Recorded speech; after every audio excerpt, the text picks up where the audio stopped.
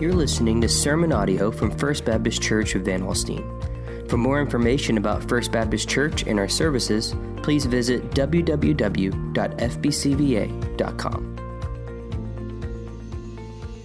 And I love to worship with you. You sound great this morning. You look good this morning. God is faithful. Amen. Take your Bibles and turn with me to John's Gospel, chapter 2, if you would. John's Gospel, chapter 2. I want to say congratulations to you guys that were home alone with the kids this weekend. You go into the weekend feeling like you're like entering the Hunger Games or something, right? It's like, I can do this. In fact, I had a life-changing experience on this weekend just a few years ago. My wife was at the women's retreat. My daughter, at the time, had to have her hair in a side-braided ponytail.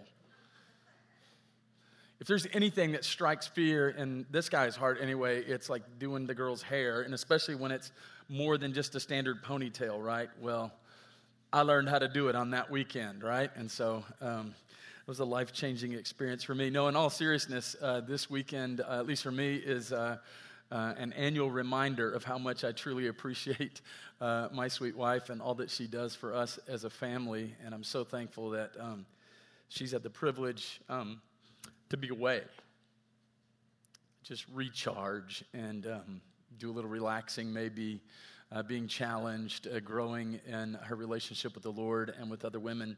And so just grateful for a church that has those opportunities. A couple other things real quickly. Let me mention that we are still in the season of giving to the Lottie Moon Christmas offering. We typically do that through the month of January, so if you've not had a chance to give to Lottie Moon, let me encourage you to do that. We emphasize 3 offerings annually. The Lottie Moon Christmas offering during the holiday season, of course, for the International Mission Board. In the spring, we will have an Easter offering for the North American Mission Board. It's called the Annie Armstrong Easter Offering for missions work all over North America. And then later in the fall, we have our state missions offering, the Reach Texas offering. And so I encourage you with that. We set a goal this year of $20,000. Maybe we undershot it a bit because your generosity has enabled us as a church family to give $32,000 up to this point, or just over that. And so praise the Lord for that. And yeah, it's exciting. And you may not be aware that we are actually a sending church for a missionary family serving in Asia through the International Mission Board, and it enables us to partner with churches all over the world to support a missions force of several thousand people spreading the good news of the gospel. You probably noticed in the announcement loop this morning some updated images of the work going on over on Colin McKinney Parkway. Things are going up now, which is exciting. I got the foundation poured last week. Steel's being put up right now, and so it's getting real exciting over there. And here's the thing, though. That's all got to be paid for, okay? So that's the beauty of all this, is God is doing all that through the faithful giving of his people. And some of you have given generously to the Joshua Project or the Building Fund or whatever you want to call it for a number of years, and you're continuing to do that. And in today's economy, yeah, you can only imagine. That project is about a $9.5 million project. So crazy to think of all that God is doing and will do. And that's just the first phase. And so let me encourage you in that as well. Well, John chapter 2, we're in a sermon series called A Person of Interest. This is a study of the Gospel of John. And so far, we've looked at John's purpose statement in John chapter 20. We've looked at his prologue in chapter 1, verses 1 through 18. We've now been introduced to the ministry of John the Baptist, the forerunner of the Messiah, who described himself as one crying in the wilderness, "Make straight the way of the Lord." And while his purpose is not to outline different models or methods of evangelism, I think it's worth noting, in light of last week's message, the different means by which the first 5 disciples were found and brought to faith in Jesus Christ. Their stories highlight the truth that there's no one particular method of evangelism that will be effective for everyone, because we're all different. And I suspect this morning, if I were to ask you to all share your testimonies, while they would be similar in many respects because of the nature of the gospel itself, Essentially what you would say is I, at some point in my life, turned from my sin to faith in Jesus Christ. I trusted him as my Savior and Lord. The circumstances surrounding that and the events, life events perhaps that brought you to that point in your life, to that moment of faith, maybe it was a crisis in your life, any number of things would look very, very different. Some of us came to faith in Christ at a young age, others of us and when we were a little bit older. But what we see here are really these four different means of calling individuals to follow Jesus Christ. There is mass evangelism. This is where one gifted person, perhaps, called specifically to the task of evangelism, proclaiming the good news to audiences that have not yet received the gift of salvation. John the Baptist certainly would have been considered an evangelist of the first century.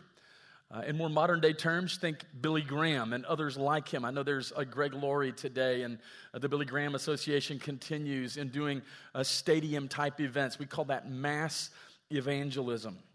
It's interesting, over 30-some years of ministry, how many people's testimonies, their spiritual heritage somehow, some way runs back to an event like that. Maybe not on the large scale of a huge stadium event, but maybe an event like a D Now, for example, where someone's sitting in the crowd and they hear a gifted leader, a gifted teacher explain the good news of the gospel, and it's through that event kind of that they come to faith in Christ. And so there's mass evangelism. Then there's personal evangelism. We kind of unpacked last week how this is perhaps the most effective means for someone to come to faith in Jesus Christ. It's when an individual shares the good news of Jesus Christ with a friend or a loved one. And these are not all necessarily exclusive. In fact, many times people would say, yes, I came to faith in Christ at a stadium event, a crusade event. I responded to the invitation, but I was invited to that event by a friend. It was through a friendship or a conversation or an acquaintance that I even went to that event in the first place. And so there's personal evangelism. That is in the everyday flow of life, leveraging your spheres of influence for the sake of the gospel, whether it's inviting someone who's a coworker, a neighbor, whatever the case may be. And then there's contact evangelism, similar to personal evangelism, in that one individual shares the gospel with another. However, the two, in this particular case, may not have established a rapport or a relationship. We would say these are many times born out of what we would maybe call divine appointments. And that often place us in just the right spot at just the right time to be instrumental in leading someone to faith in Christ. I've shared a story from a number of years ago earlier in my ministry.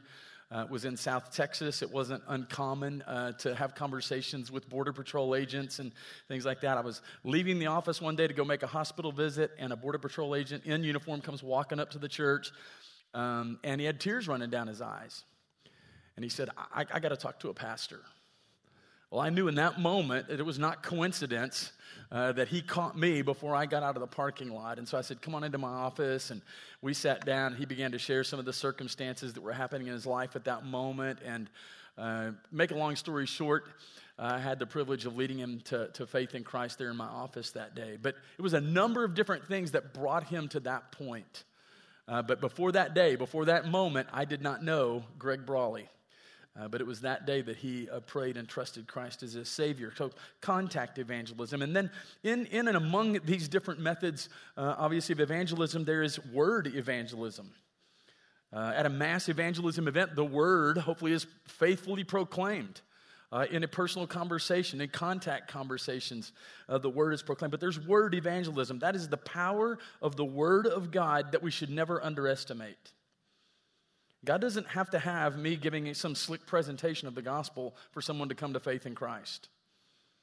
And so there's word evangelism. Many people have come to know the Lord merely by reading Scripture, recognizing their need for a Savior, trusting Christ as Savior and Lord before ever stepping into a church or an organized church-type event. And so there are actually ministries that have been born out of this belief, this conviction that the Word of God in itself is powerful enough to see individuals come to faith in Christ. You think of the Gideons International. two individuals, I think business leaders, who saw the importance of placing copies of the Word of God in hotel rooms and motel rooms and hospital rooms all over the world for the sake of evangelism. And so we see some of this happening right here in John's gospel already as these early disciples are called to faith in Jesus Christ. Now today we're moving into chapter 2, where we find Jesus and his first disciples at a wedding at Cana in Galilee. So let's pick it up in verse number 1 of chapter 2. We'll read down through verse number 12, and I hope that you'll follow along as I read. On the third day, there was a wedding at Cana in Galilee, and the mother of Jesus was there. Jesus also was invited to the wedding with his disciples when the wine ran out. When the wine ran out, the mother of Jesus said to him, "They have no wine." And Jesus said to her, "Woman, what does this have to do with me? My hour has not yet come." His mother said to the servants, "Do whatever he tells you." Now there were 6 stone water jars there for the Jewish rites of purification, each holding 20 to 30 gallons. Jesus said to the servants, "Fill the jars with water." And they filled them up to the brim. And he said to them, "Now draw some out and take it to the master of the feast." So they took it. When the master of the feast tasted the water now become wine and did not know where it came from, though the servants who had drawn the water knew, the master of the feast called the bridegroom and said to him, "Everyone serves the good wine first, and when people have drunk freely, then the poor wine. But you have kept the good wine until now." This, the first of his signs, Jesus did at Cana in Galilee and manifested his glory. And his disciples believed in him. After this, he went down to Capernaum with his mother and his brothers and his disciples, and they stayed there for a few days.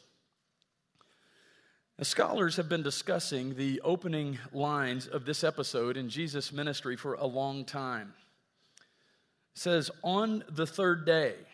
Well, the third day in connection with what? It can't be the third day chronologically if you're following the events here in John's gospel and his narrative, because 4 days have already passed. Let me bring you up to speed. Day 1, that's when the religious leaders confronted John the Baptist there in chapter 1, verses 19 through 28. Day 2 is when John the Baptist identifies Jesus as the Messiah in verses 29 through 34. Day 3 is when Andrew and John begin following Jesus in verses 35 to 42.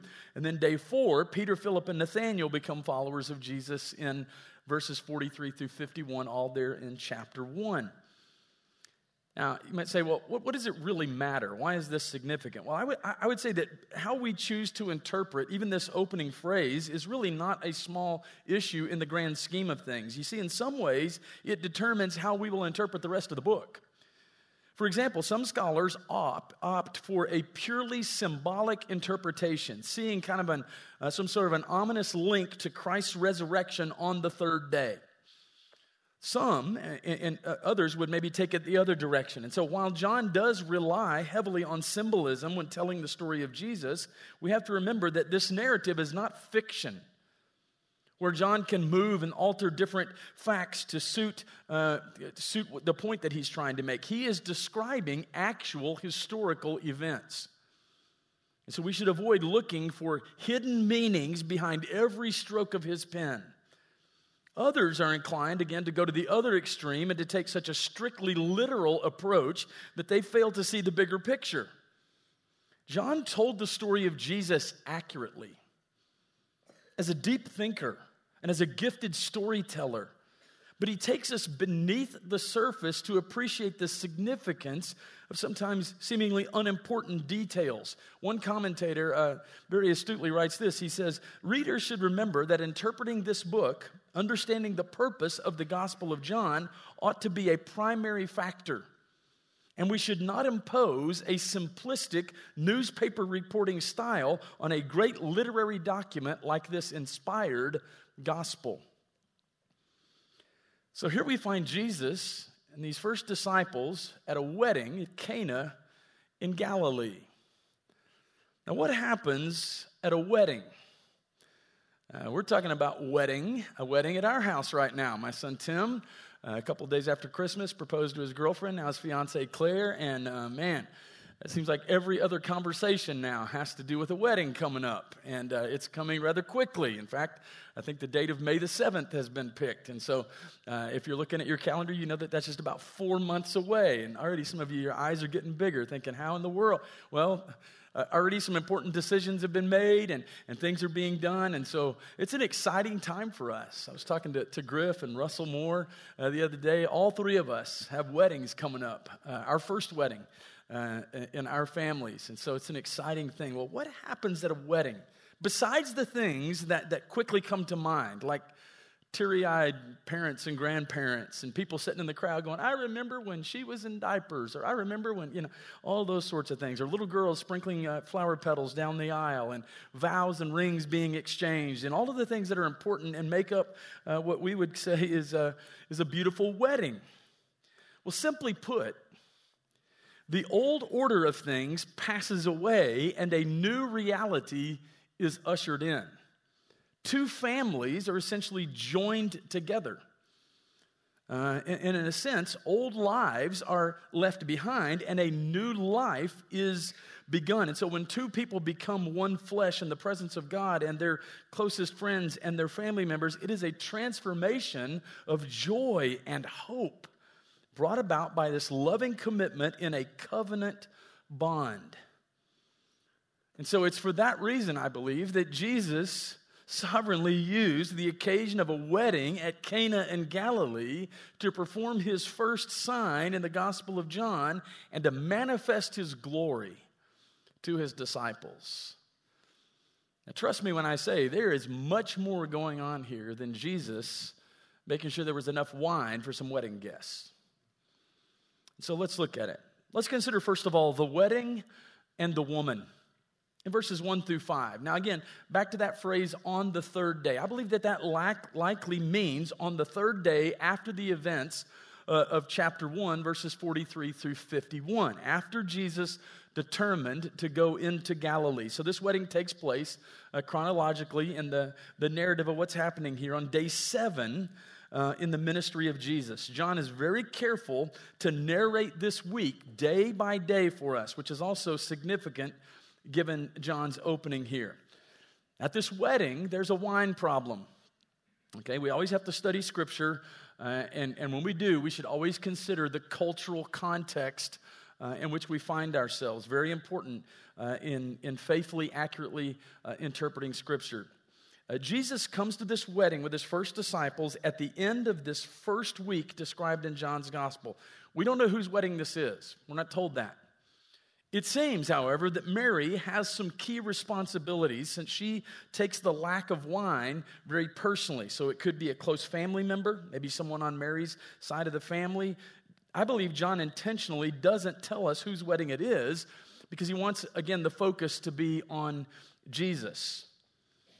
Now, culturally, contextually, understand this. Weddings in ancient Israel were a huge deal. They're a huge deal today. And I will say that in 30-some years of ministry, if there's anything that's changed more than anything else, it's probably weddings. Weddings are very different than they used to be. Proposals are very different than they used to be. I won't go into our story, but just suffice it to say, I didn't put nearly as much thought into some of those things as probably I should have back in 1989, okay? And that was important, no doubt. But like some of you sitting here around my age, our wedding looked what we considered fairly traditional, okay? We had a white aisle runner. Okay, so maybe you're looking at me like, what in the world is an aisle runner? Okay, well, you don't see that hardly anymore. There's just different things about weddings and the customs associated with weddings that look very, very different.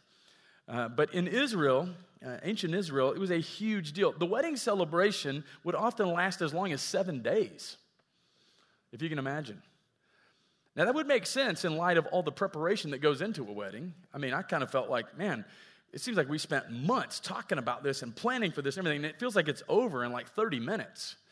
7 days wouldn't be uncommon in that day. The bride and the groom were essentially the king and queen and wore crowns and sat at the center of attention.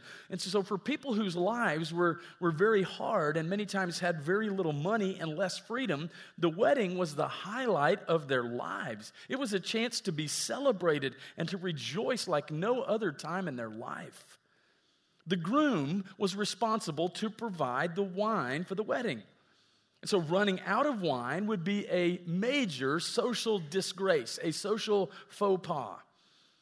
In fact, having a public celebration without wine for all of the guests was considered deeply shameful in that particular culture. And so the fact that the wine was the groom's responsibility likely means that the groom was a close relative of Mary's, perhaps a nephew or a cousin. Certainly, Mary takes the lack of wine as a very personal concern, and she relays it to Jesus with some urgency, apparently. And so, now some have speculated that Jesus and his disciples showed up at the wedding uninvited. They were like wedding crashers, and it was a result of their being there that's the reason why the groom ran out of wine. But John tells us here pretty clearly that Jesus was invited along with his disciples. So I'm not buying that, okay? Now, Jesus' conversation with Mary is pretty surprising, if not shocking, especially when we read it through our cultural lens, right? She comes to him with a simple but serious problem. They have no wine. And look at Jesus' response. Woman, what does this have to do with me? My hour has not yet come. Now, by calling his mother woman, Jesus was not using a rude term or being insulting. But this was also not the normal way to address your mom. You see, the problem with Mary's approach is that she was approaching Jesus as his mom, asking her son to help solve the problem. And because Jesus has now entered into his public ministry, he cannot be commanded as a son by his mother anymore. Now he looks only to his heavenly Father for direction. He lives to please only the Father. And so by rebuffing Mary's motherly request for her son to help, Jesus is free to act as the Son of God and to do something beyond what anyone would have expected. Mary herself could not have been expecting Jesus to turn the water into wine. It's not as if Mary came over to Jesus and said, "Son, I need you to come over here and do some hocus pocus and give us some wine." I mean, That's not what she was thinking in that moment. I'm sure she's thinking more practically, maybe expecting him to gather his disciples, collect some money, go and buy some wine. We can't know for sure, but those who think Jesus rebuked Mary because she wanted him to perform a miracle for selfish reasons, I think are probably reading something into the text that just isn't there.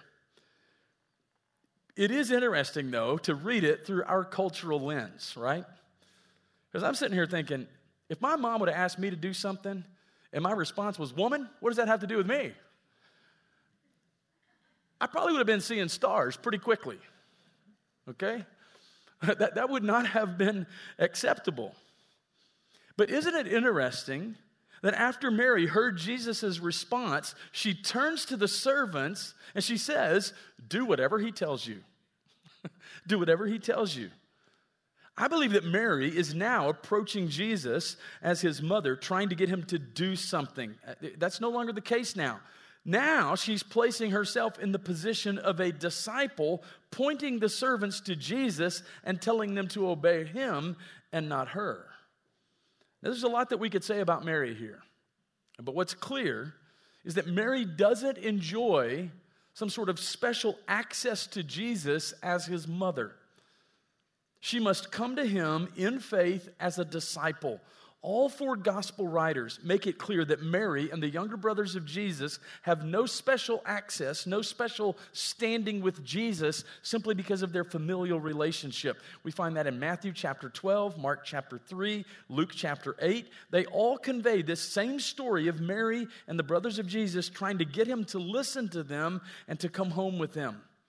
And they all conclude with the same statement by Jesus. He says, "My mother and my brothers are those who hear the word of God and do it."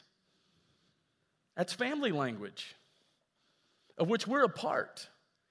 If you've turned from your sin to faith in Jesus Christ, you are adopted into his forever family. And finally, as regards Mary particularly, the last words we hear from her in the New Testament are directing people to Jesus, saying, "Do whatever he tells you." After the Gospels, Mary is never mentioned again in the New Testament. Many scholars believe even at this point she was already a widow. Joseph had already died.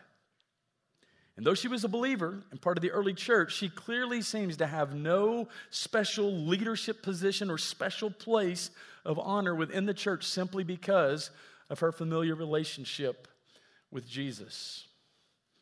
Let's talk secondly about the water and the wine. So turning from Mary and Jesus to the water and the wine, it's vital that we pay attention to every detail in John's account here. He wastes no words and includes only what is important for us to know. And it's interesting that the first thing John tells us about is actually not the water and the wine, but about these jars. These jars. Now, we would normally refer to a vessel of this size as a jar. Okay, that's the word that's translated here in the English. These we're told here, there's 6 stone water jars there for the Jewish rites of purification, each holding 20 to 30 gallons. So these are pretty good sized vessels. The first obvious thing to note is that these are jars for rites of purification, not for drinking. So Jesus specifically chooses these jars and not any of the wine pitchers, which were now empty. And John tells us that there were 6 of these jars. Now again, this is where I would say we got to use some caution. This is an area where people can get way out of balance, and they start to try to look for some hidden code in every single thing in Scripture. There have been books that have been published on the subject of numerology, and they try to count the number of words in a particular verse and where it lands as it relates to the verse numbers themselves, and all these things that were added years later, and they try to unpack some sort of Bible code. I think that's probably out of balance. But in a more realistic approach, we would certainly say that numbers are important in Scripture. And the study of numerology and biblical interpretation is certainly significant. There are certain numbers that quickly come to mind. When you think of the number 40, for example, you see that as kind of a recurring theme throughout Scripture. It's a number of testing. Jesus was in the wilderness for 40 days. You see that kind of number. And so here, we're told that there were 6 of these jars. Now, 7 is a critically important number in John's gospel and throughout Scripture. Jesus performed 7 signs. This is the first of 7 signs that we're going to be looking at in John's gospel. He also spoke 7 I am statements that we'll be looking at as well. So 7 is the number of divine completion. It is prominent in all of John's writings and throughout Scripture. But here we're told that there were 6 ceremonial water jars, incomplete. In his miracle, Jesus is making a statement about the incompleteness of the Jewish ceremonial law. It is incomplete as a way of salvation, as a way of purification, but there's more than that that's happening here. So let's talk about the water for a moment. Jesus tells the servants to fill the water jars, and we're specifically told that they filled them up to the brim. These jars, associated with ceremonial purification laws, were completely filled to the brim before the wine could be drawn out. And in the same way, Jesus had to completely fulfill the ceremonial law in the holiness of his life, in his sacrificial death, in his offering up of himself as our high priest before purification, true purification, and salvation could flow to us. So the fact that this miracle is meant to point us to the cross is not only found in the use of purification jars, but also in Jesus' words to Mary, "My hour has not yet come." Now you'll see that kind of terminology used again in Scripture here, many times in fact, very specifically in John's Gospel. When Jesus says, "my hour," or "the hour," he's talking about the cross. He's talking about the laying down of his life as a substitutionary sacrifice.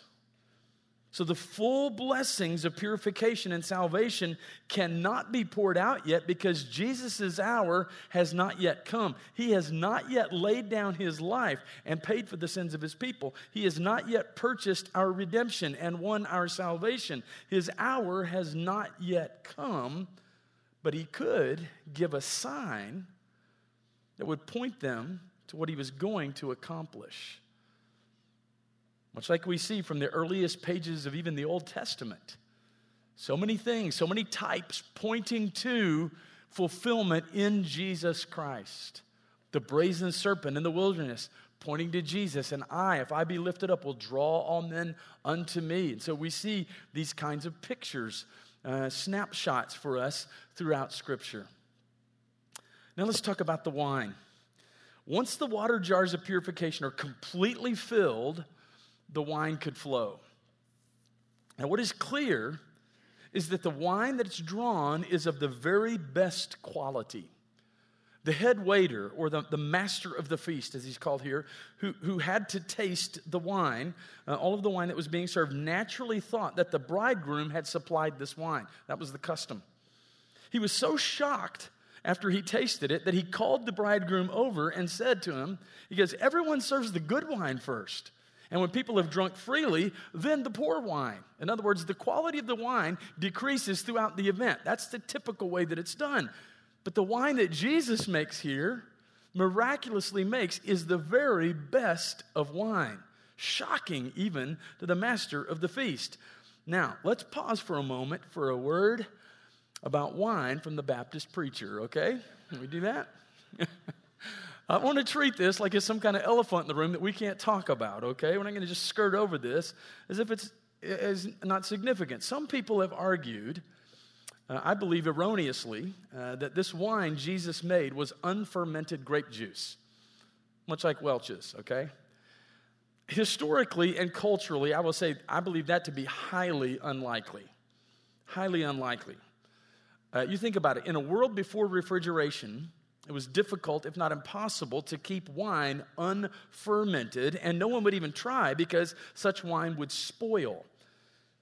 But to speak kind of to the other side, maybe for just a moment, wine in the Bible was almost always served diluted, usually by adding 2 to 4 parts water to every part of wine. In other words, the alcohol content of wine in the Bible was probably somewhere between 20 and 35% of what the alcohol content of modern day wine is. Undiluted wine in that day would have been considered unsafe to drink because you could not drink large quantities of it without being intoxicated. So it wasn't served. It would not have been uncommon for Jesus and his disciples to drink multiple glasses of high quality but very diluted wine. It would not be exactly the same as our modern day wine. Now my point here is a rather simple one, I think. The Bible does not condemn drinking wine. I can't make Scripture say that. In fact, the Bible praises God for giving wine to gladden the heart of man in Psalm chapter 105, verse 15. However, the Bible is very clear and repeatedly condemns drunkenness as dangerous and foolish and inappropriate for God's people. Now, that's not the main point of this text, and so we're going to return to that. But that was free of charge this morning, okay? All right, let's look at the sign, the glory, and the faith as we move to verses 11 and 12. After the steward's commendation of the good wine, John concludes his account of this event by saying, this, the first of his signs, Jesus did at Cana in Galilee and manifested his glory, and his disciples believed in him. Jesus' first sign. Now, there are 4 different Greek words in the original language used in the New Testament that can be translated miracle. There's the word ergon, which actually is often translated work, is what that means. It emphasizes miracles as the works of God. Then there's the word teros, which is the word for wonders. We sometimes say signs and wonders. That word focuses on the miracles of Jesus as wondrous or wonderful displays. Awe-inspiring, mind-boggling. There's different ways that we would translate it into the English language. Then there is the word dunamis, which is the word for power. It's the word from which we get our word dynamite. Dunamis power. And so the word there emphasizes, of course, miracles as demonstrations of great power, the power or the might of God. And then there is the word semeion, which is the word signs. This word emphasizes miracles as signs which point themselves to a deeper truth about God or Christ's kingdom work. Understand this, John consistently uses that last word, semeion, signs. And in his gospel, Jesus' miracles are always revealing something, teaching something, pointing us to something. That's why I said at the beginning of the message, this story, this account is about so much more than Jesus providing some wine to some wedding guests. It's pointing to something. Signs have a message, and the message, if you don't get anything else this morning, please get this. The message of this first sign is this: in his coming hour of suffering and death on the cross, Jesus would fill up in himself the ceremonial law and make purification for the sins of his people. He would be our purification, and once full atonement had been made and our sins had been cleansed, the wine of the joy of God's kingdom could flow. We would receive not just purification, but adoption as the children of God, citizenship into the kingdom of God, assurance of the love of God, the indwelling presence of the Spirit of God, the fruit of the Spirit of God, like the fruit of the vine in love, joy, peace, patience, kindness, goodness, faithfulness, gentleness, self-control. An inheritance in heaven purchased by Jesus Christ and kept by the power of God. That's what this is all about. This miracle reminds me of Jesus' wedding parable of the wedding feast told in Matthew chapter 22. It's a parable. And in that parable, the king throws a wedding banquet for his son. But none of the invited guests, those on the original guest list, can be bothered to show up.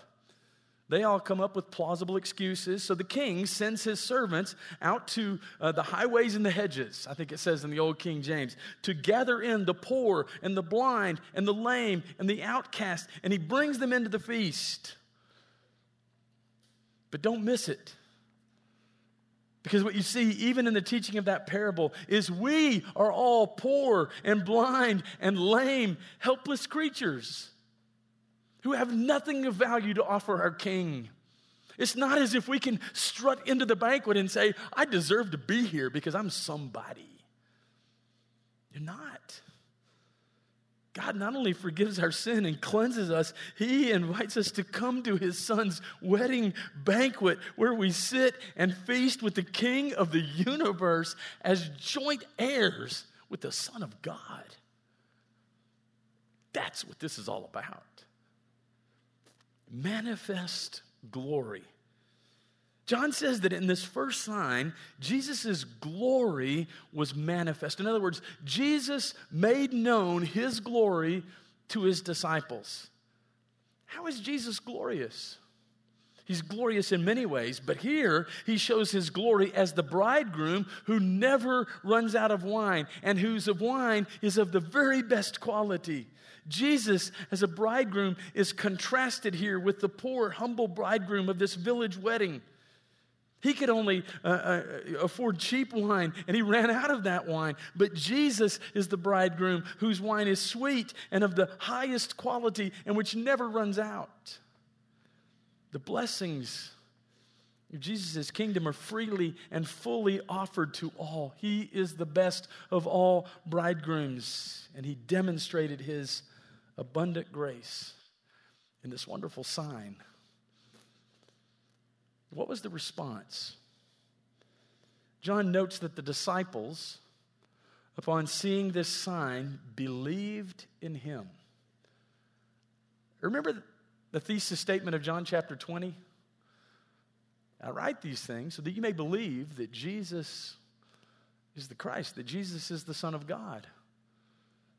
And that by believing in him, you may have eternal life. So that you may believe. This is sign-induced faith, which is real faith. It's faith in response to sight. The disciples saw firsthand Jesus' glory, and so they believed. later in John chapter 20, we'll eventually get there, Jesus will say, "Blessed are those who have not seen and yet have believed." You see, in the Bible, seeing and believing work as an ever-growing cycle of cause and effect. John explores this repeatedly in his gospel. We're going to see it. Seeing Jesus' glory leads to faith, which leads to more seeing of his glory, which leads to more faith, and so on. But the cycle can also start with faith. Trusting in Jesus leads to seeing his glory by faith, which strengthens our faith and leads us to see more of his glory. It is better, he says in John 20, more blessed to believe and then see. But God is gracious and sometimes gives us a glimpse of his glorious grace, usually through someone else, sparking our faith and getting that cycle going. Isn't it amazing?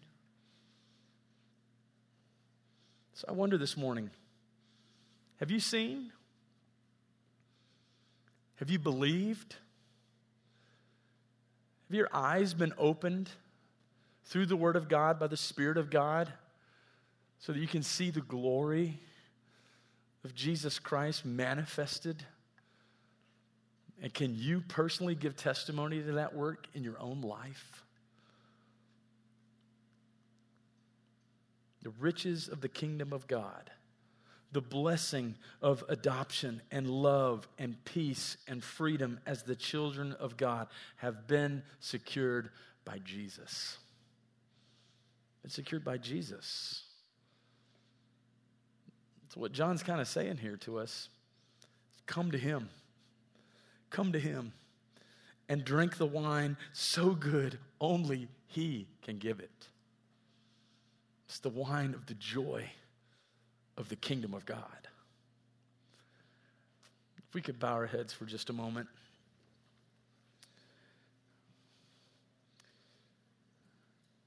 I know there may be some here today who would say, "Pastor, I'm not just real familiar with Scripture. I've maybe heard bits and pieces of this account in John chapter 2. I know it was one of the miracles of Jesus that he turned water into wine, and I've seen the memes and the online jokes and all those sorts of things. But there's a much deeper, much more significant meaning here than Jesus making sure that some wedding guests had a glass of wine.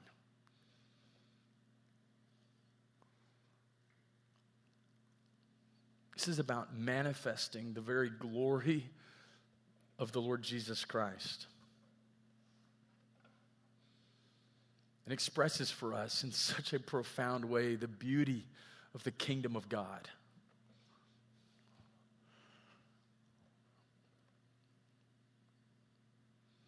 Can you say today that you believe? And I'm not using believe there in the sense of some sort of mental assent. I believe that it's going to be a nice day. I believe that we're going to have a good week. I'm talking about, have you placed your faith and trust in Jesus Christ? Because if you have turned from your sin to faith in Jesus Christ, then you're described as being a part of the bride of Christ. That's the church. He's the bridegroom.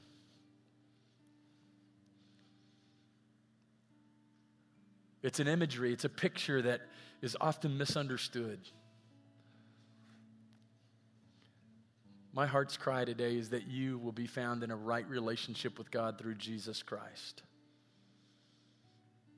If you're here this morning and you're on some kind of pathway of self-improvement, self-righteousness, hoping against hope that somehow, some way you will in the end be good enough to be found acceptable to God, I just got to tell you, God's word is crystal clear that it doesn't work. It says it's not by works of righteousness which we have done, but according to his mercy he saved us by the washing of regeneration and renewing of the Holy Spirit. For by grace are you saved through faith, that not of yourselves, it is the gift of God. It's not of works, lest any man should boast. Again, in the parable, we are the poor, the lame, the outcast. So, Father, today we thank you for your word. We thank you for what an amazing, beautiful picture we see here in John chapter 2. And I pray that if there's anyone here today that has never trusted you as Savior and Lord, I pray that by your Holy Spirit, by the power of your word, they be drawn to you today. Lord, I thank you that you have not saved us to simply then fend for ourselves as we live in this broken, sinful world. You have empowered us by your indwelling Holy Spirit